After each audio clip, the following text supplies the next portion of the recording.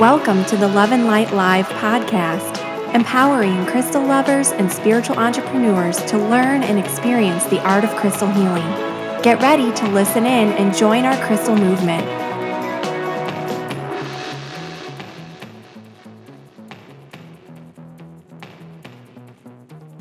Hello, and thanks so much for joining me for the Love and Light Live podcast, brought to you by loveandlightschool.com.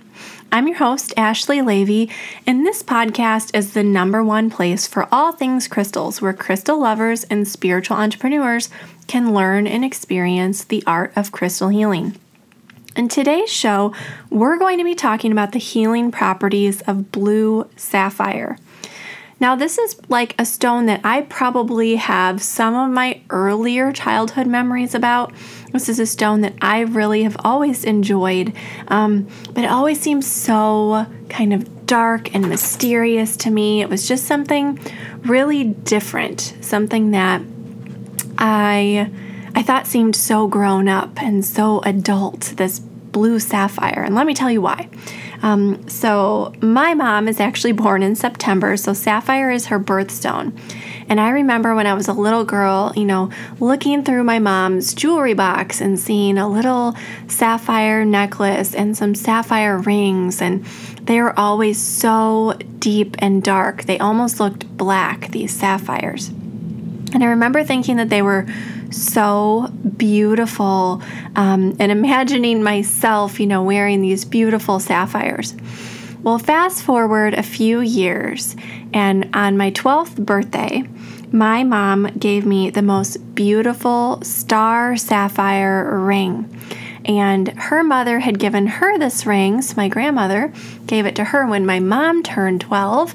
And then when I turned 12, I got this beautiful star sapphire ring, which I still wear to this day. It is absolutely stunning, and this changed my whole view on what a sapphire could be, what it was. I was so used to these deep, dark, mysterious sapphires, and here was this sapphire that seemed so playful and so vibrant and had this beautiful star that would come out in the sun.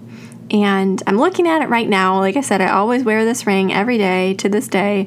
It's one of my favorite pieces of jewelry, probably just because it's like from my mom and my grandma. It's really special, but also because it has this magical quality to it.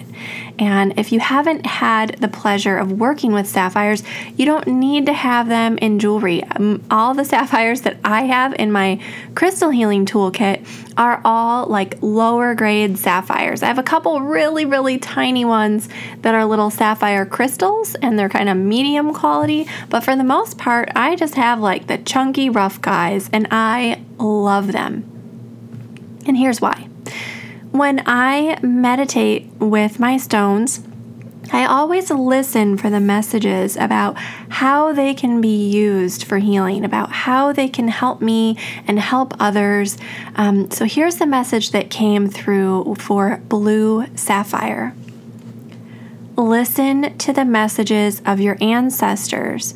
Be open to receiving their wisdom and guidance.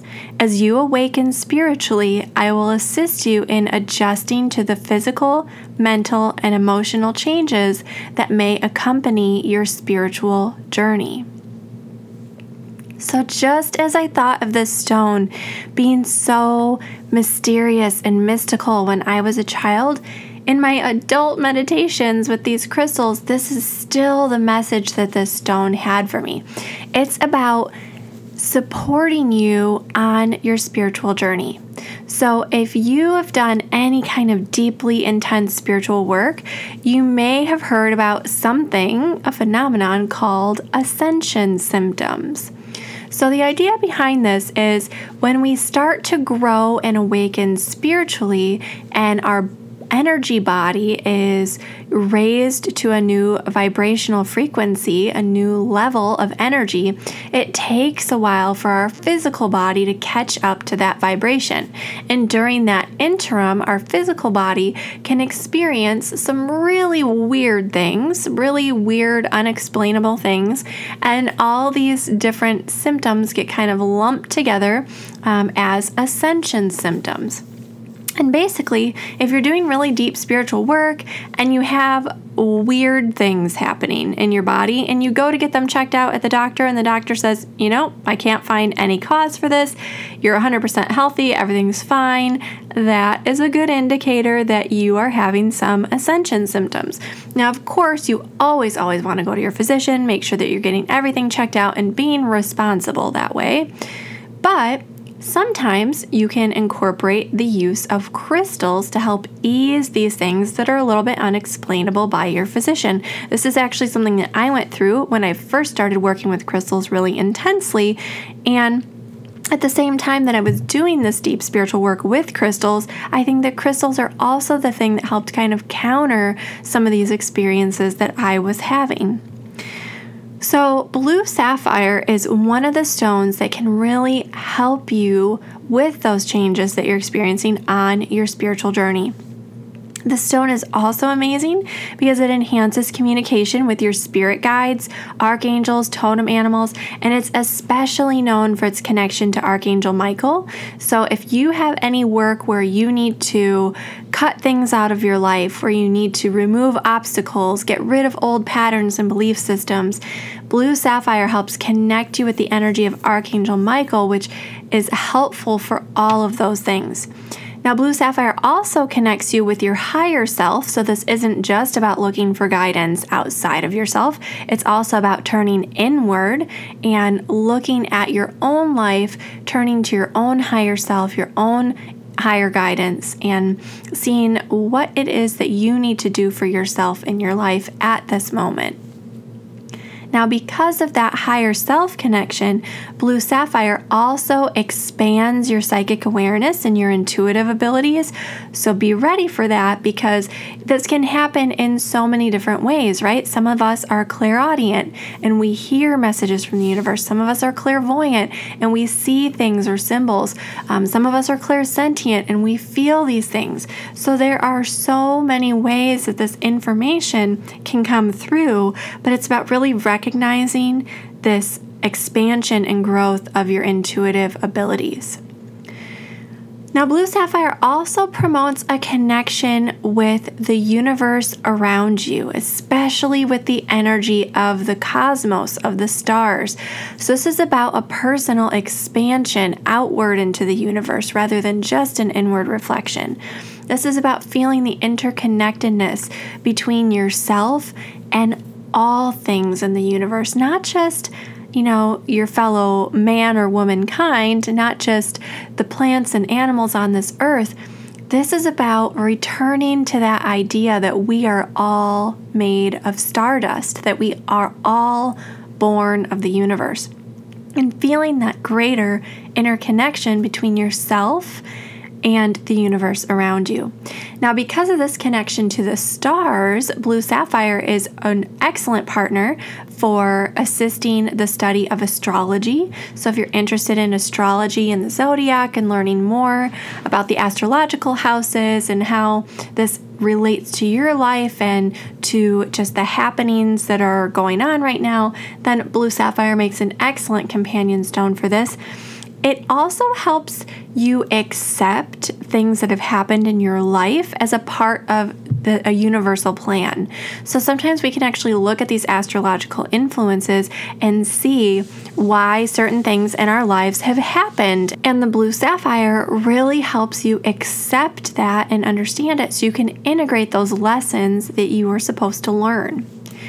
Now, as kind of a side note here, blue sapphire, because of its deep indigo color, connects really strongly with your third eye chakra and your crown chakra, which are kind of related to all those different associated properties that I just mentioned.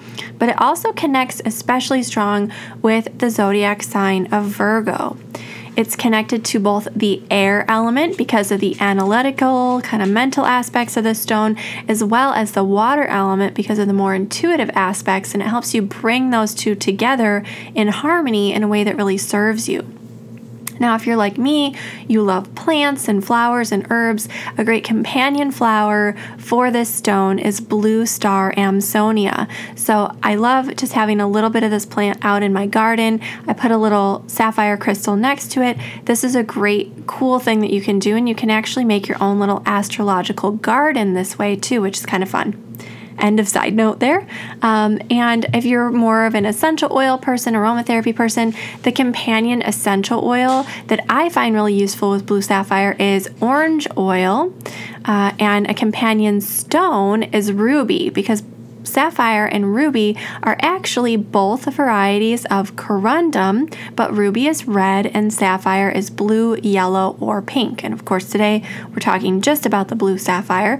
There are lots of colors, even orange and purple sapphires out there, and I will probably talk about those in some future episodes of the podcast. Now, some of the best blue sapphires come from places like Thailand, Cambodia, Burma, but you can also get some really cute little guys from Wyoming or Idaho in the United States. So, with that brings us to the end of this episode. I hope that you found a lot of value in today's show all about the healing properties of blue sapphire. If you want more information about anything that we discussed in this episode, you can learn more over on the website at loveandlightschool.com/blog. And if you did enjoy the show today, of course, the biggest compliment you can give me is to leave a quick rating and review over at loveandlightschool.com/iTunes. Now, while you're there, don't forget to subscribe through that link as well so that you never miss a future episode. That brings us to the end of this episode of the Love and Light Live podcast. I'm your host, Ashley Levy, and I'll be back with you in our next episode. Until then, crystal blessings. The Love and Light Live podcast is a production of the Love and Light School of Crystal Therapy.